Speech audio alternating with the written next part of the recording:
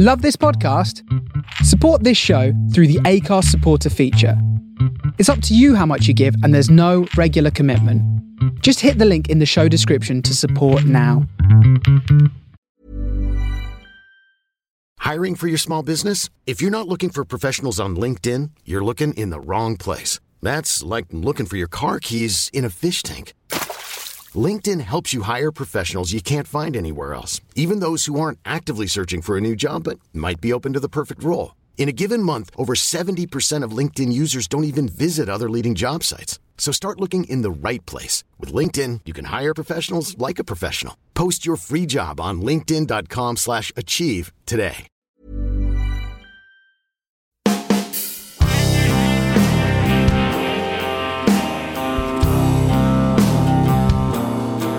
Swim podcast.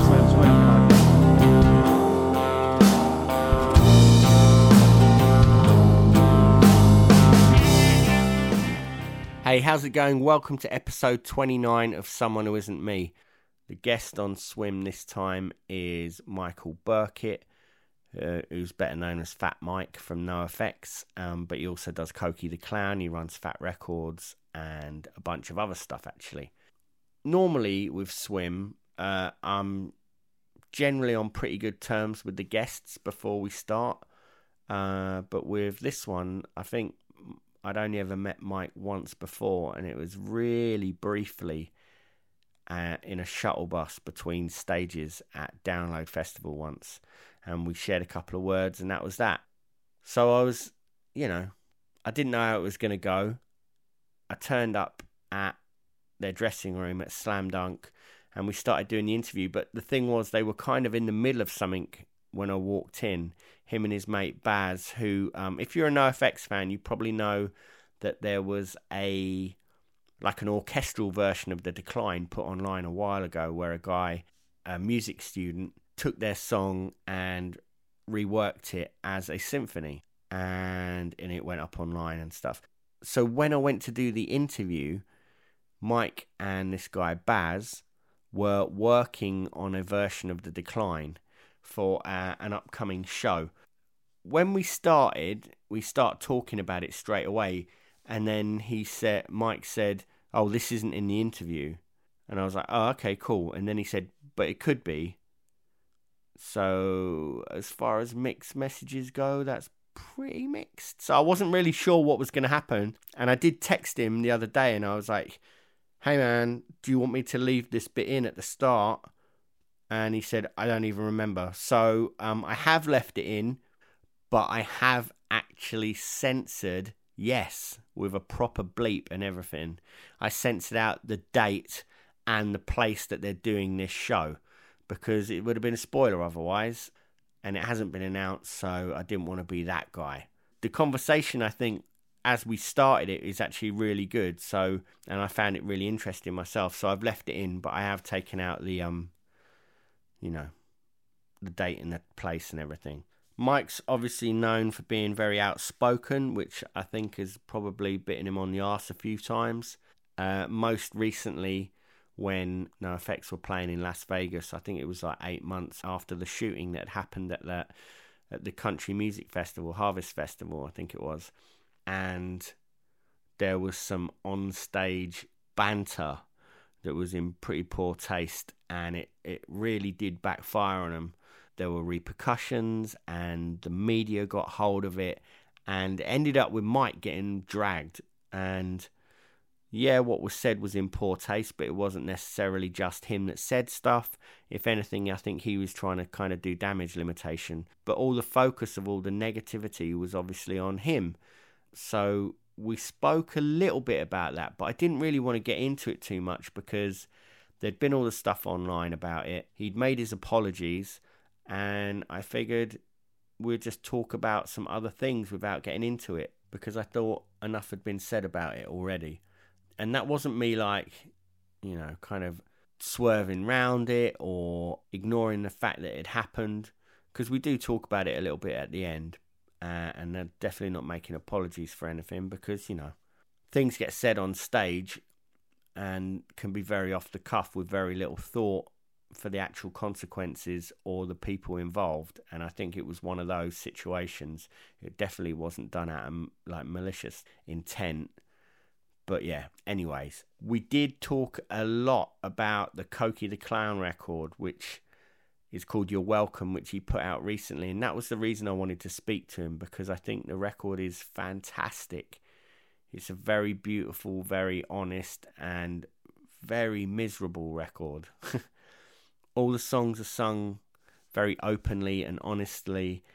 There's one song on there called That Time I Killed My Mum, about when his mum was terminally ill. And it's a super bum out, but at the same time really beautiful. The other song which really struck me was a song called Swing and a Miss, which is about one of his friends' suicides. And like I said, the record is a total bum out. It's really miserable, but at the same time, it's an amazing work of art. It's definitely worth listening to. I've played it to a bunch of people and shown the videos to people. Well, we talk about that a little bit as well. So yeah, we spoke about that. I know as well that Mike is heavily into the BDSM scene, which is something I didn't really know about. And I think the best way of finding out other people's perspectives is to sit down and speak to people that are in that world, or any world, you know. If there's something you find kind of intriguing for whatever reason, and you know nothing about it, and you know somebody that's super into it, it's cool to actually sit and have a conversation with them about it, which I find fascinating. I think the fact that he talks so openly about that stuff, as well as everything else, just shows that he's a very smart, open, and honest guy. I found it a really good conversation. I hope you do too. This is Fat Mike. If you don't want to do it now, I don't want to be... If you're in the middle of it, I don't want to be the guy that's... I'm good. Okay. Because what's happened is we put our ideas down, and but some of the timing's wrong, and he knows what he has to change. He's doing all his changes now. Okay. So when's it got to be done by? Tonight. Well, because this isn't in the interview. This isn't? No. Okay. But it could be. Okay. He's going to France. I'm going to L.A. And it's going to be the first time we've ever done this. And when's that? That's not far, is it? It's not far. He has to score it. And then he has to send it to musicians. And then once it's scored, are you looking at... I guess there's no room to rewrite, like, do rewrites. I don't know how it works with scoring stuff, I guess. Yeah, that we well, they're sight readers. We could change a few things. Yeah. But we need to get it down, at least a version that we're happy with. Yeah. It's quite a trip, man, to think... I mean, at no point when you first start a band do you really consider that that's going to be something you're going to be doing a little further down the line. No. And what's weird is that The Decline is a symphony. I just didn't know it. Yeah. And Baz, he didn't talk to me. He just did. He scored it and had a 50-piece orchestra do it in Nancy, France. And I saw it. Someone said, "Have you seen this?" Well, you weren't even aware it was... I wasn't aware he was doing it. That's wild. And I saw it, and I just started crying. And I wish I had parents to show them, because I was so proud. And, you know, symphony, it's all new parts, basically. And that's what The Decline is. Yeah. A couple parts repeat, but it's mostly all new parts. And that's what this is. And now we decided that NoFX is going to play The Decline, and we're going to have either 14 or 28-person orchestra play with us. And some parts we stop and the symphony goes, and some parts we just play the song. And it's so interesting for me because he'll put a trombone part in, and then I'll rewrite the melody. Like, he knows where to put everything. Yeah. And then, but you know, it's my song, so the melodies I kind of got to write. And this kid Baz, he was 23 when he scored this. Now he's 27. So I mean, he's a kid, and he's an incredible musician. How does that feel then to actually, like, that's such a trip. I didn't know it came about like that. Yeah, he just did it on his own. Wow. And then he's obviously a huge fan then. Huge fan, and because a master's degree in jazz drums, and he picked up the clarinet 3 weeks ago and learned it for our Koki shows. Wow, that's crazy. And I've never co-written with anybody. Yeah. The first person I've co-written with. How's it feel? I mean, if you're gonna go and start, you might as well start really big. Well, he knows a lot of things I don't know, and I have a sense of melody that he doesn't have. But do you think, when you say you don't know, do you think? I mean, you must do intuitively, right? Well, I don't know how all those instruments work. Yeah. I don't understand, like, when you play violin really staccato, when you pluck it. I don't know about that. Yeah. You know, I know about songs. So he's like, this part plucked. It goes blink, blink, blink, blink. And, oh, cool. And then, but before I even hear the next part, I'll be like, okay, this is the melody. And I'll hum him the melody. He'll put it in. And then I'll do it again, even though the chords changed. And he's like, how'd you know that was going to work? Which is the weird part. Yeah. Well, you know, you're a great songwriter and you've been doing it long enough, right? No, but it's not that. It's when I was a little kid, when I was like 5, I could add up 5-digit numbers, a whole list of them in my head. Yeah. I would just come up with the answer. And then school taught me how to redo math, and I lost the ability to do that. And somehow, about 20 years ago, music made sense to me. And now it's crazy. Now I hear every part. So did he work on any of Koki with you? Yes. So it was you, Danny.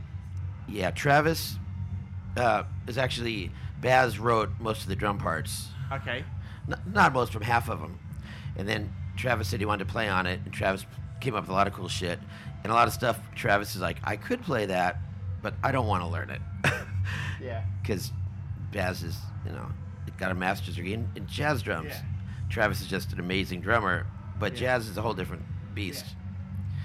Yeah. And, we have some great musicians on that album. When I got it, I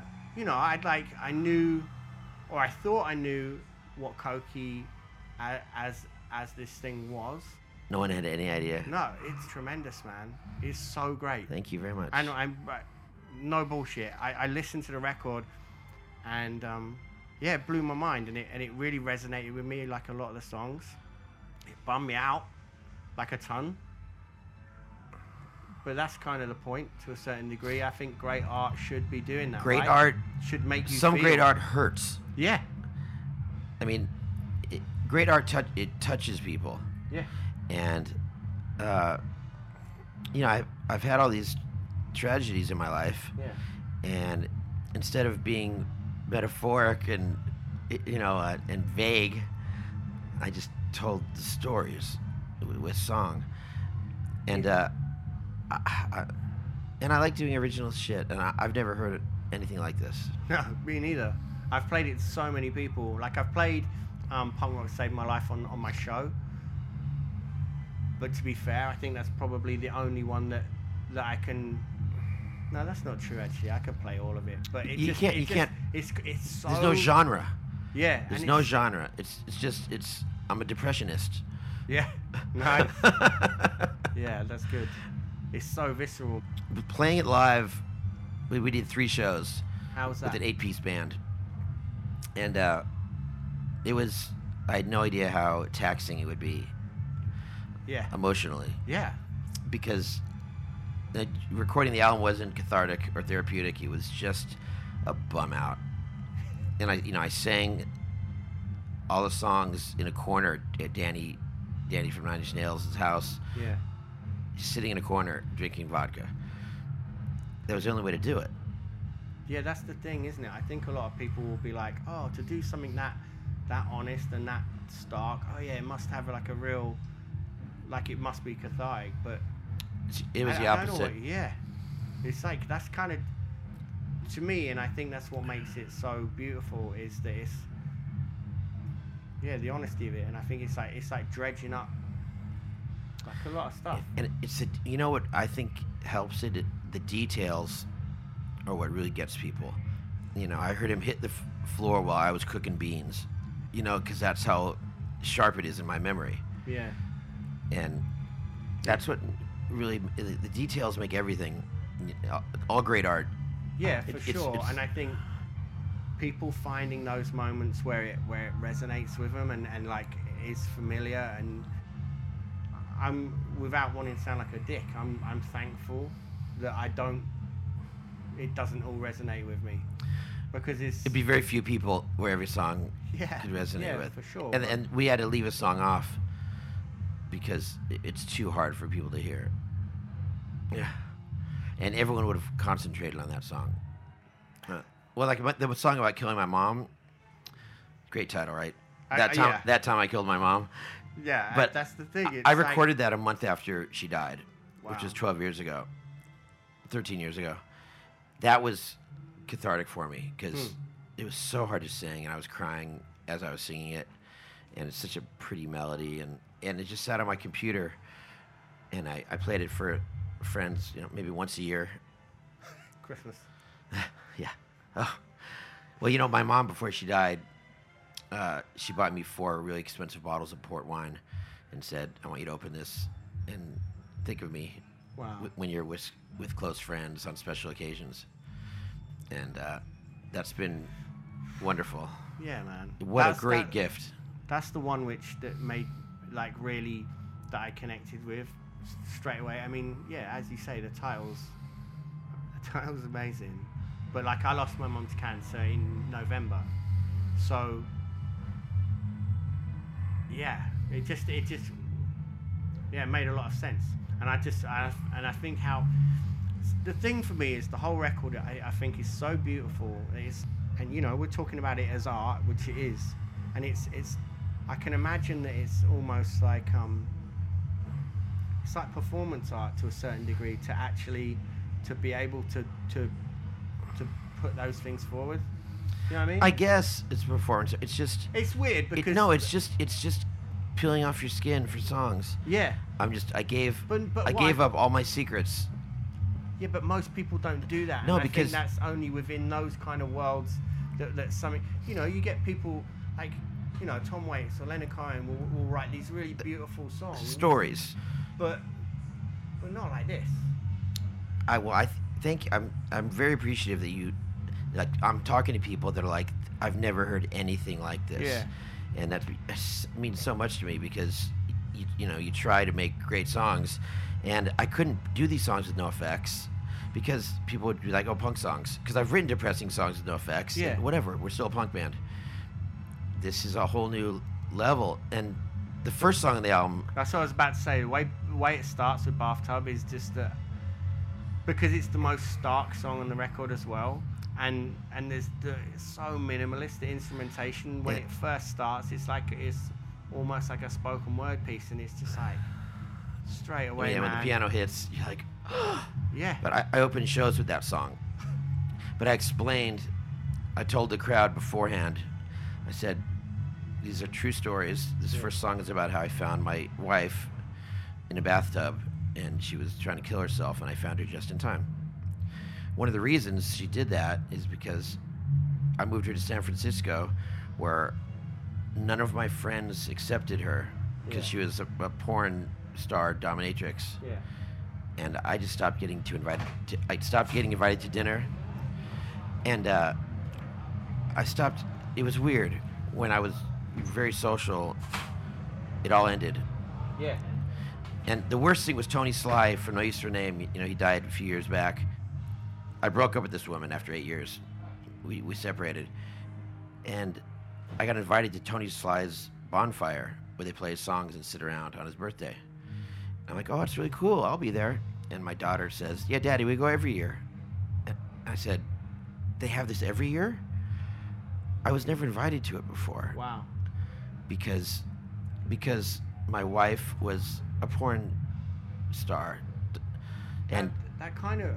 No, it's incredibly heartbreaking because she felt it, and she resented me that I moved her to a city where she was hated for nothing, for no reason. And you weren't aware that's how it was at the time, no? I wasn't aware because I didn't cheat on or anything.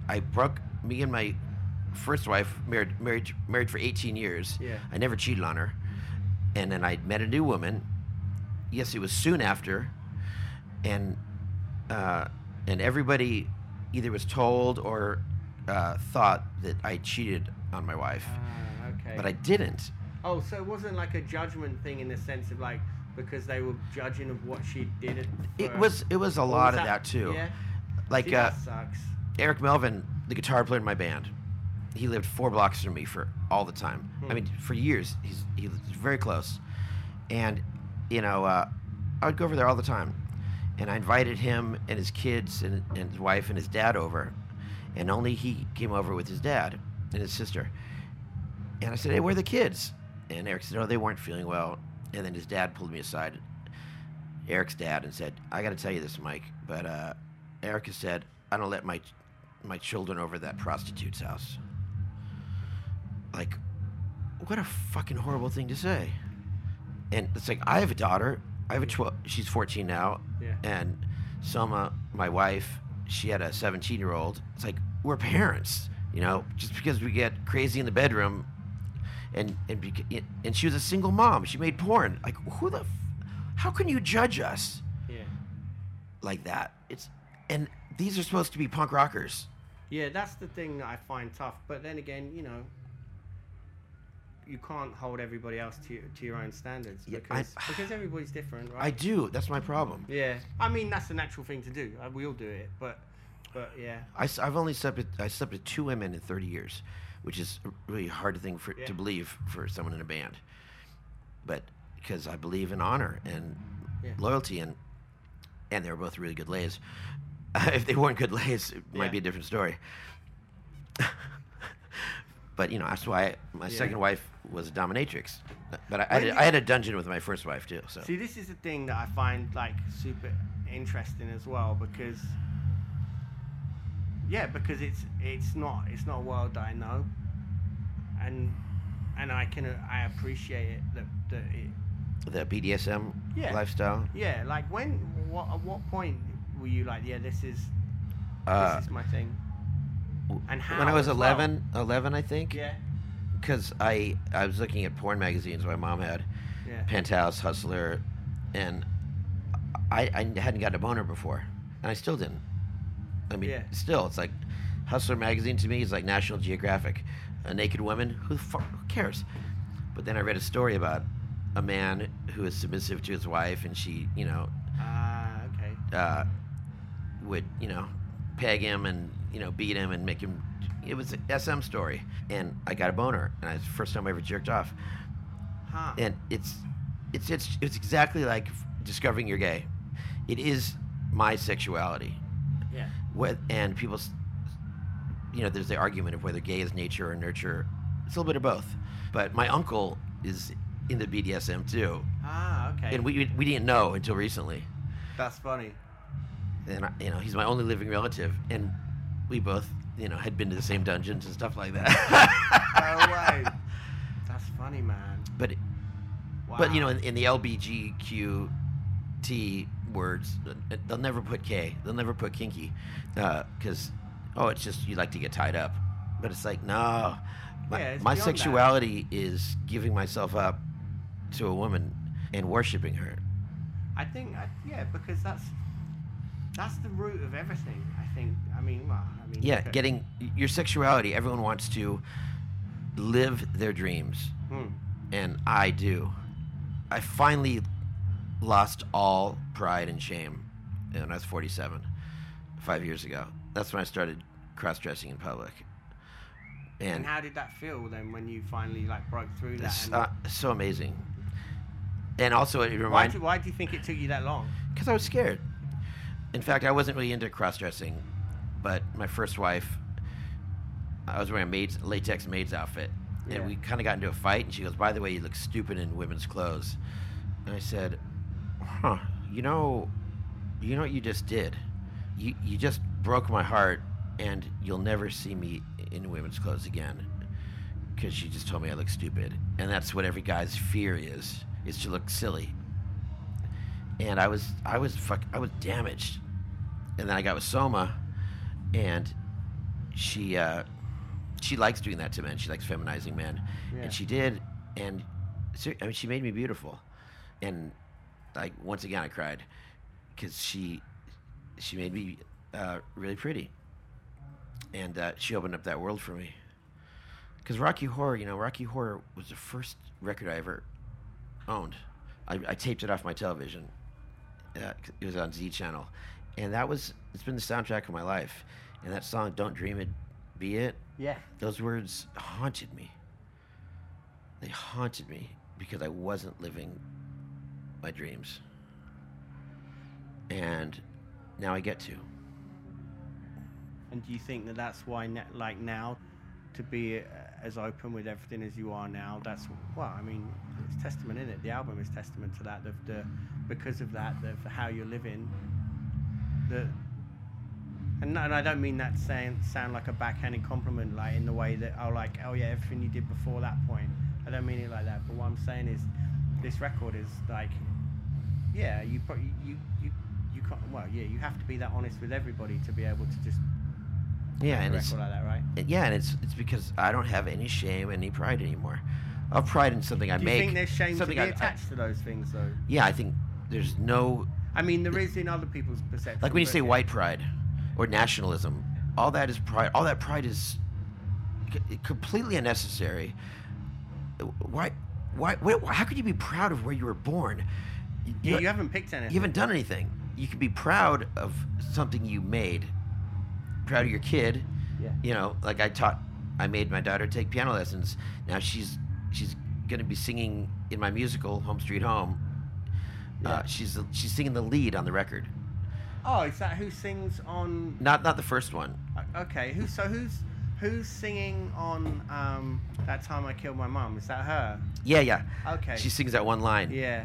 But on Home Street Home, she's 14 and the lead character is 16, and I recorded her and I couldn't believe how good it was, and I sent it to my producer, not telling him who it was. Yeah. Just, I found this 14-year-old girl. She's really good, and he said, I love her.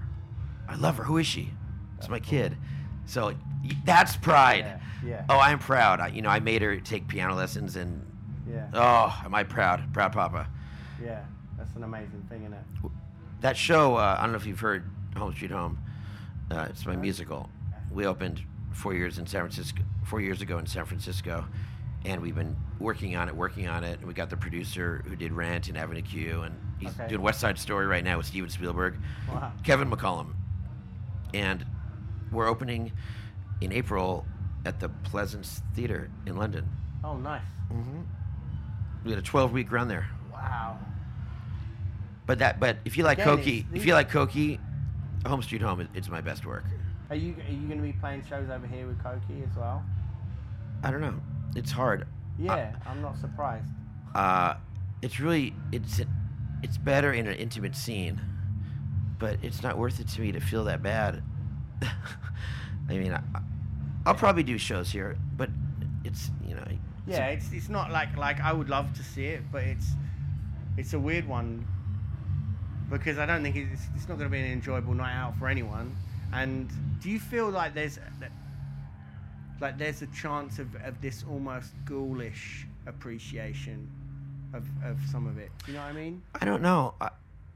What you've told me is what I hear from most people. Yeah. But a lot of people can't listen to it more than once because the song, when they hear a song that does relate to them and it really hits them hard, they don't want to hear it again. And that's kind of what I meant earlier when I was saying about performance art, and I don't mean that in the sense that it's not real. Do you know what I mean? I mean in the sense that to put something out there. Like the thing I was thinking about was like at the end of the video for Negative Real. You're aware. It's a really fucking tough watch. Yeah. But, and I've shown a bunch of people the video as well. I've now, when I've shown it to people, I watch them watching it rather than.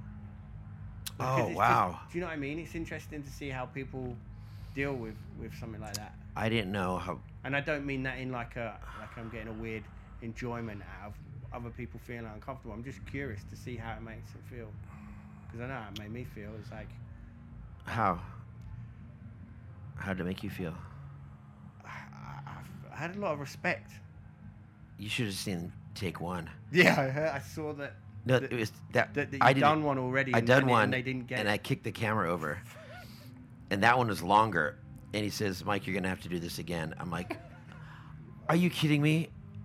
I mean, because it's not a wood mallet, but it's like a boxing glove, and my face hurt for a week. Yeah. Hey, it's Danny Pellegrino from Everything Iconic. Ready to upgrade your style game without blowing your budget? Check out Quince. They've got all the good stuff, shirts and polos, activewear, and fine leather goods, all at 50 to 80% less than other high-end brands. And the best part? They're all about safe, ethical, and responsible manufacturing. Get that luxury vibe without the luxury price tag. Hit up quince.com/upgrade for free shipping and 365-day returns on your next order. That's quince.com/upgrade. Millions of people have lost weight with personalized plans from Noom. Like Evan, who can't stand salads and still lost 50 pounds. Salads generally for most people are the easy button, right? For me, that wasn't an option. I never really was a salad guy. That's just not who I am. But Noom worked for me. Get your personalized plan today at Noom.com. Real Noom user compensated to provide their story. In 4 weeks, the typical Noom user can expect to lose 1 to 2 pounds per week. Individual results may vary. But then again, I hung from hooks. Yeah. So, I mean, how's that? Because this is something I find interesting. Like that video, pretty cool though, right? Yeah. It cost $2,000. It's amazing. There you go. It's just me and a cameraman and ideas. Doesn't it? And I like that it's almost got this kind of Dylan-esque vibe with like the lyric cards, like that old Bob Dylan video. But the thing that I find curious about with BDSM is that, like, I'm really interested in a lot of esoteric stuff and a lot of occult stuff, and I know that I use that word wrong all the time. Esoteric. What do you mean? Well, things that are like, things that are occult is obviously means things that are hidden, but I guess you could look at it within the world of magic, and I don't mean like a bunch of flowers pulling like handkerchiefs out of your mouth and stuff. Like handkerchiefs, you got to tie them in knots and get them pulled out of your ass. Yeah, exactly. Well, that reminds me of something. But yeah, no. What, last night? I'll tell you a story later. You know what I do? I make people feel comfortable about their sexuality. Yeah. And the time people say, Mike, thanks, because I took sex therapy in college. Yeah. It was my minor. And because I'm so comfortable wearing a dress or talking about, getting ass raped by 2 leather dykes, and I mean, really every fantasy I've ever had, I've done. And how awesome is that? Yeah, that is awesome. And people are married to they're married to a woman, and they're just too scared to ask her or ask him. Because men, they want it up the ass. They don't want to be with a man necessarily, but I don't know. Everyone likes a finger. Everybody likes the finger. The surprise finger. Oh yeah, it's a surprise. and people say, oh, why couldn't take a cock? Really? How big was the last turd you took? Probably cock size. Yeah, coming out and going in is different though. No, it's not. No? No, the secret. It's just funny. Jeff Marks from Avenue Q. He's my co-writer on Home Street Home, and he's a gay guy who did Avenue Q, won Tonys. If you're a Tony-winning gay man, you don't have to take it in the ass. you pretty much just got blowjobs. And he goes, oh, no, I don't take it in the ass. It hurts. I go, well, you know how to do it, right? He's like, no. What do you mean? I'm a straight guy who had to teach this gay guy how to take it in the ass, which is you have to push out. Oh, really? You push out when it's going in. It's like having a teeth pulled. They don't pull it, they push. But your body thinks, oh, it's time to go. Open her up, because you're pushing. Ah. And then lube slides right in. Noted. But I never had a real cock, because men are disgusting. And like the money shot, I like to call it cock barf. Or cock snot, because it's so gross. How do people deal with swallowing? Oh!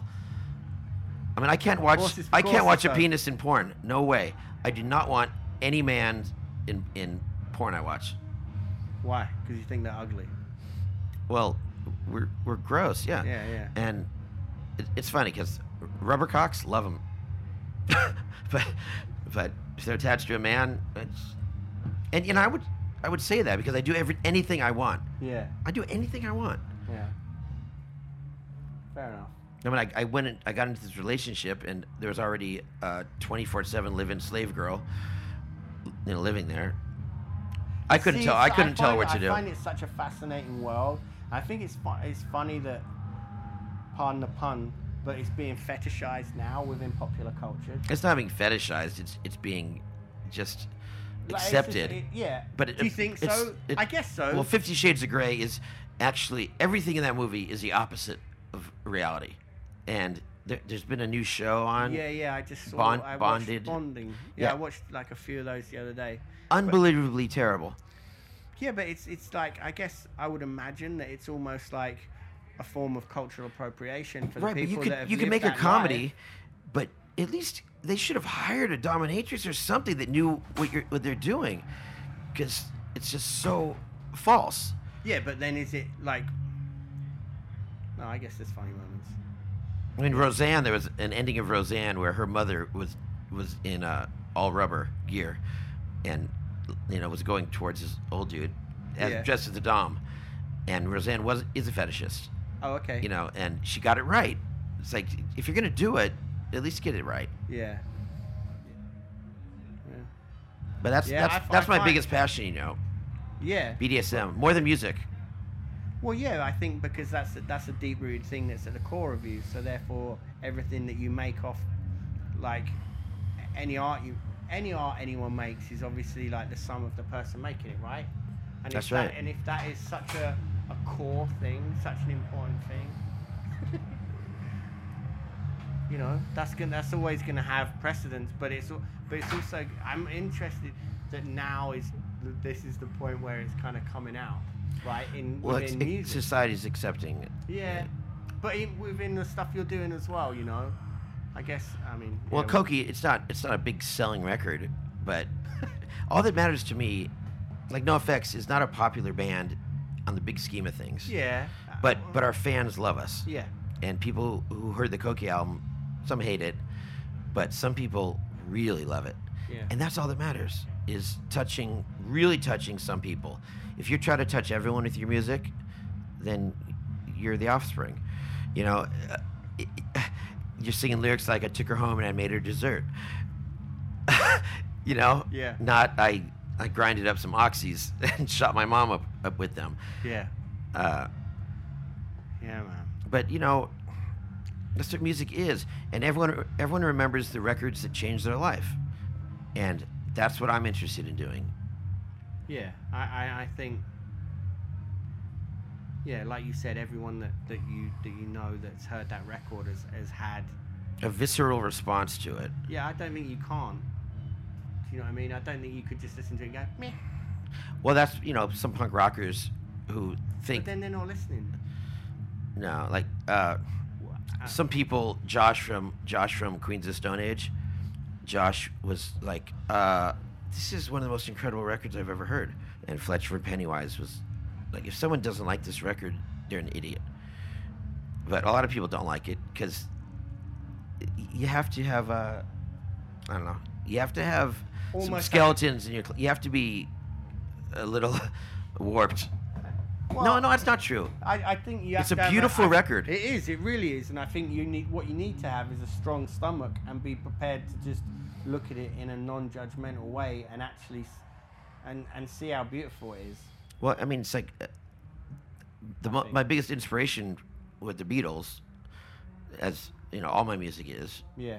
And they're just soft, like songs like Eleanor Rigby. But the lyrics are so dark. Oh, so tragic. She's leaving home.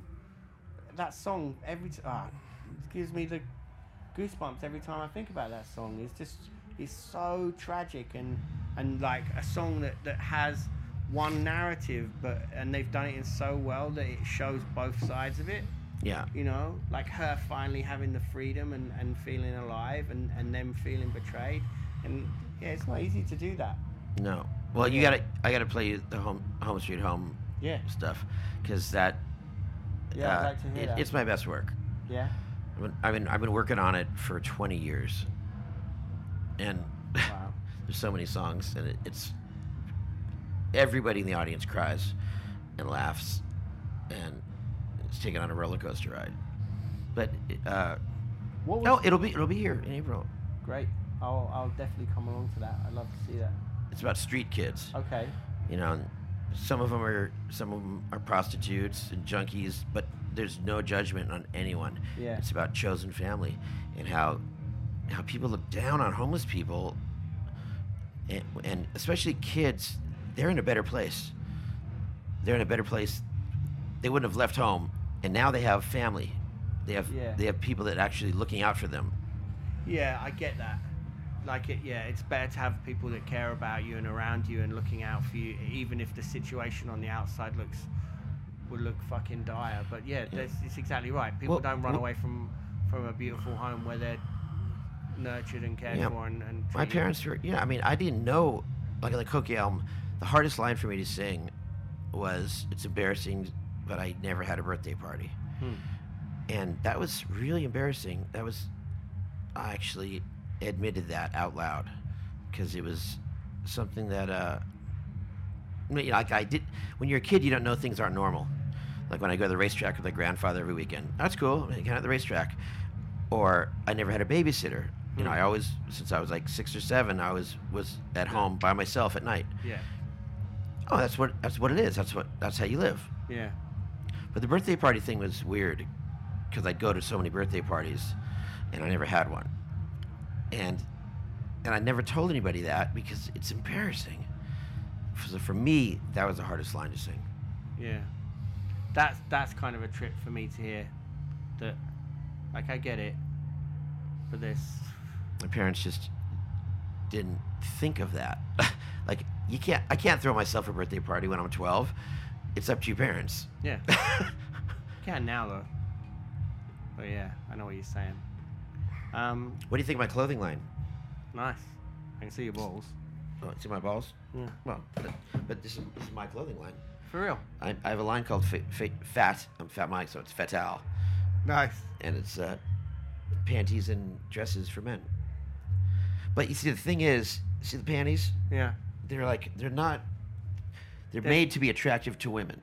See, it's like burgundy velvet with black trim. Yeah. Women don't want to see their man in panties, and men are scared of that. Yeah. But these are kind of sexy. I mean, they are, right? Or do you not think so? Well, it's not my thing, but I guess I'm not target audience. Boy, you're making me feel bad. No, my target audience is actually bros, like Pennywise fans. It is, because do you find now that we're selling more and more and more and more, because I'm trying to make it acceptable. Yeah, and are you seeing the kickback from that? Are you seeing people like... Absolutely. Yeah. Yeah, people... That's awesome, They send me pictures all the time. Thank you so much, Mike, for making me... Because I've been wanting to do this my whole life. Yeah. And you're normalizing it. And... I think there's like... Do you know how it makes me feel so good. Yeah, because I think when you're playing punk rock, and those people are, you know, they're people that are on the fringe, and that is a sense of community, or it should be. No, punk rock is community. Yeah. You ever been to a metal show? Yeah. There's no community among metal bands or hip hop bands. No, I don't know. I disagree to a certain, because maybe if that's not our thing, we're not going to be part of that community. No, I'm saying, like, the Deftones were the only band that did Ozfest and Warped Tour, and they said it's so different. On Warped Tour, everyone supports each other and hangs out. Yeah. On Ozfest, everyone tries to outdo each other, and they each have their own posses. Yeah, and they try to out-rock. And maybe some singers will be friends, but there's a non-healthy competitiveness. Yeah. No, yeah, I see that. That's like true. punk, Bad Religion played the other night, and I just jumped on the stage, and during a song, I said, "Jay, give me your bass." He goes, "Okay," and gave me his bass, and I finished the song. That rolls. It's not like we ask or plan something. Yeah. And yeah, like we don't like to tour with that Bad Religion. Like on the Warped Tour, both our bands had a deal. We're not touring without the other band. That's awesome. Because we're old dudes. I don't know those guys. Like Nobody does. Yeah. But Brian Baker, he's in Minor Threat. Yeah. And when he used to party. And Junkyard. And Junkyard. And Sam Hain. Yeah. And Government Issue. Have you heard the new thing? Fake Names? No. It's good. Yeah? Yeah, it's him, Dennis from Refused. One of the guys that was in Girls Against Boys. Yeah, it's really good. I got I listened to it a while ago.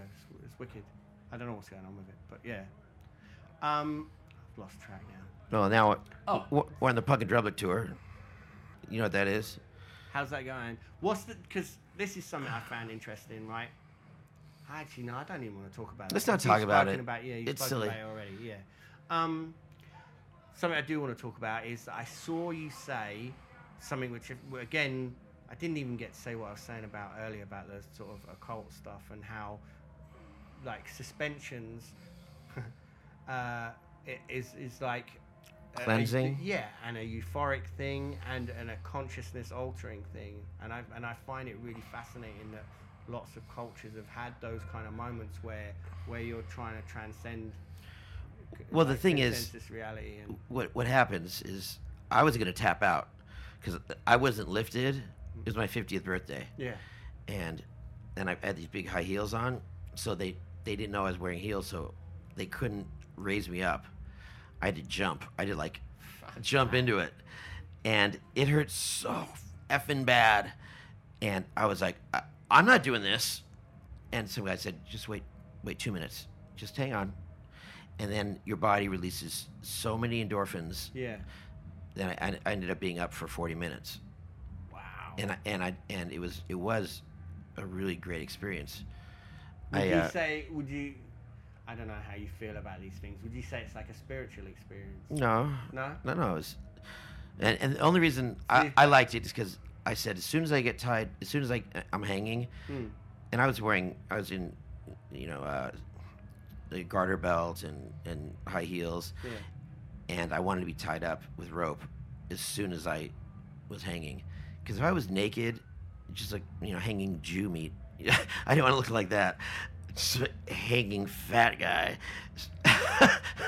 So they tied my legs up and my arms, and they put a mirror below me so I could see myself hanging, and it was an incredible experience. Not spiritual. No, because I know that a lot of people look at those things.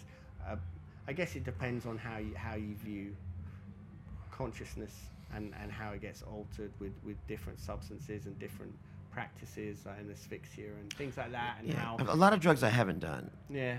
I mean, I didn't try drugs until I was 31. And haven't stopped since. Haven't looked back. Yeah. But I haven't tried, I just there's no new drugs and acid. Yeah.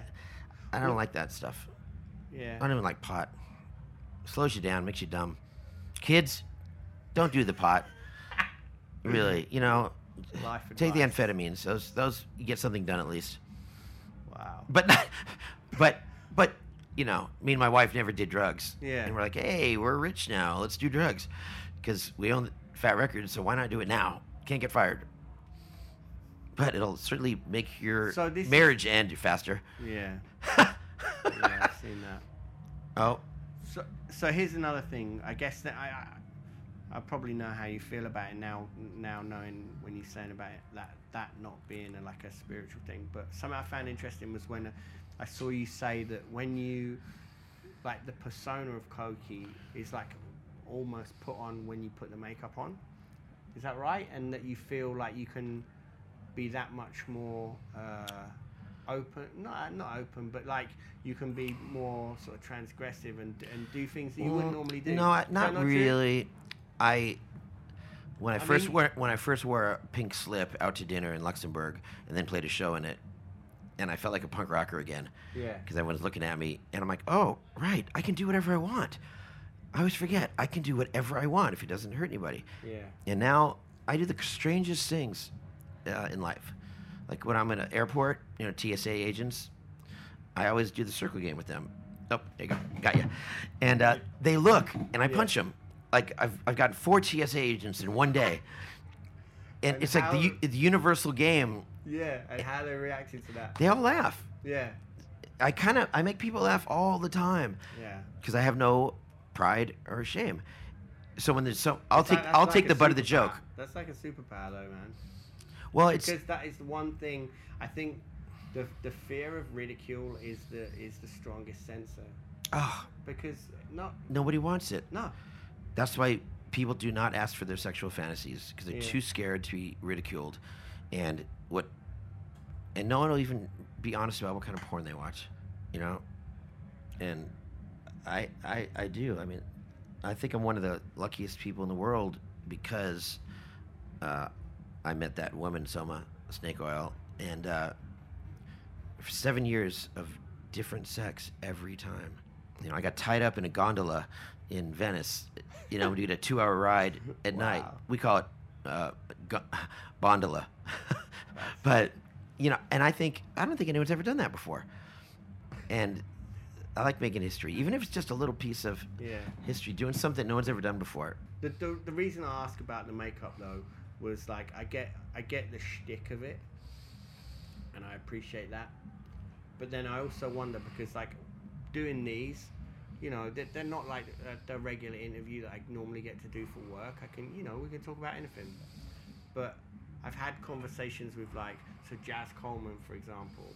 He was telling me, and he's a very big-brained gentleman, and he was telling me that when he puts, you know, when Killing Joke play and he puts his makeup on, he becomes this other person. Oh, weird. Right? And I know a few other people. You know, they were the first band I ever saw. Oh yeah? Killing Joke in '81 at the Whiskey. That's not a bad start.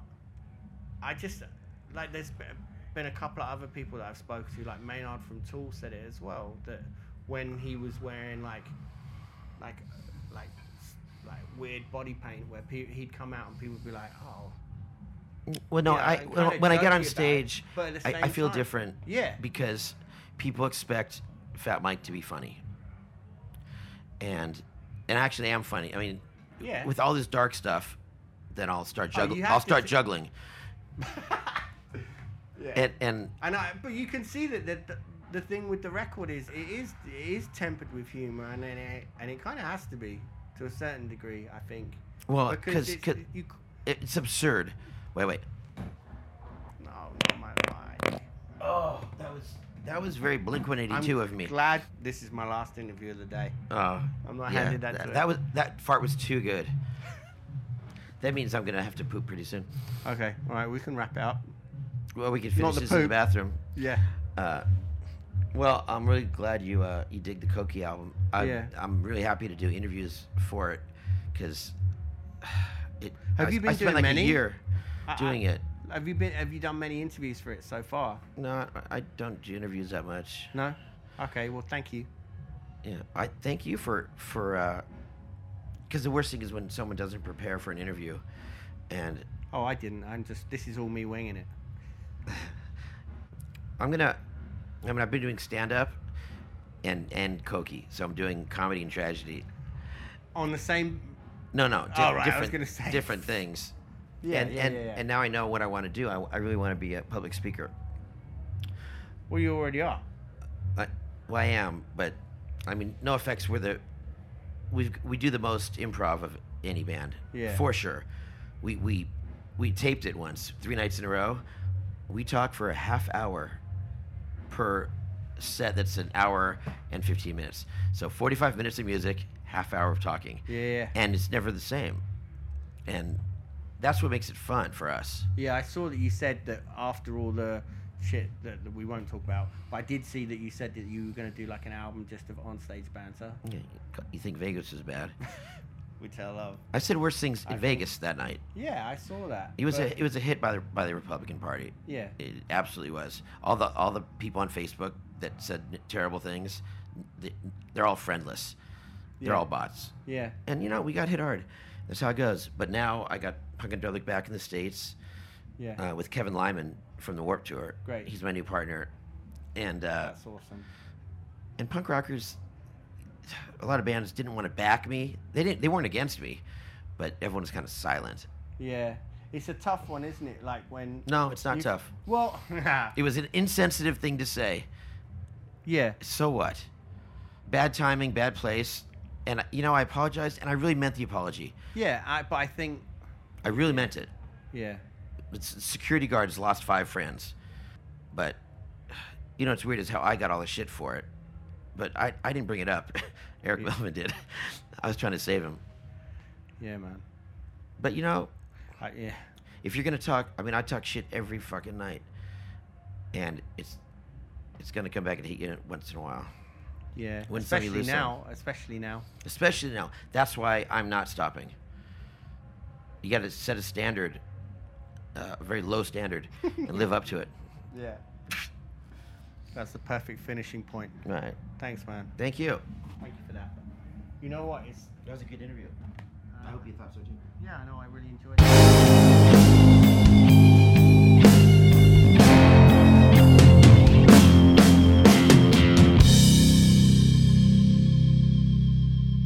Thank you for listening to Swim Podcast episode 29. Go and check out the Cokie the Clown record. You're welcome. It's brilliant. I think there might be some dates at some point. I know that NoFX is still doing the Punk and Drublic shows in the US. And yeah, go and find out stuff online. Look at the Fat Records website.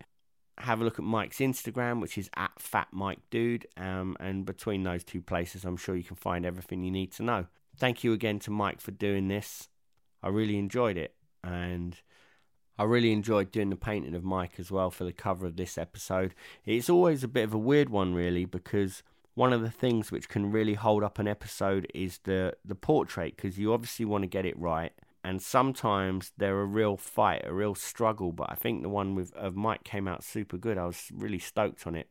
And he seemed to be pretty into it as well, which is nice. You never really want to do a podcast, say, I'm going to paint you for the cover of it, and then send it to someone and they get it and they're just bummed out because they think it's dog shit or whatever. It's a real bum out. But yeah, he seemed pretty into it. Remember to please follow the podcast. There's a couple of guests I'm striving for. You may have seen, if you did follow me already, or on my social pages, which is just @Daniel P. Carter. You may have seen that I got a little beggy, and I don't really like doing that sort of thing, but asking people to follow the podcast, because when people are approached, especially if it's people I know and I go, do you want to come on the podcast? Most of them are like, yeah, of course, because they're aware of it, or we're mates, or they've listened to other episodes and they're stoked on it and they want to be on it. Shout out Randy, that was one of those. But if the social media figures are decent, unfortunately, that can be something that sways people. So yeah, please follow that. If you could leave a review on iTunes, I know it'll take you like 2 minutes just to go, yeah, that was wicked. This is the best podcast ever. 5 stars, big up. That's all you need to do. Won't take very long, and I'll be well chuffed with it. Thanks for listening. I'm out. Peace.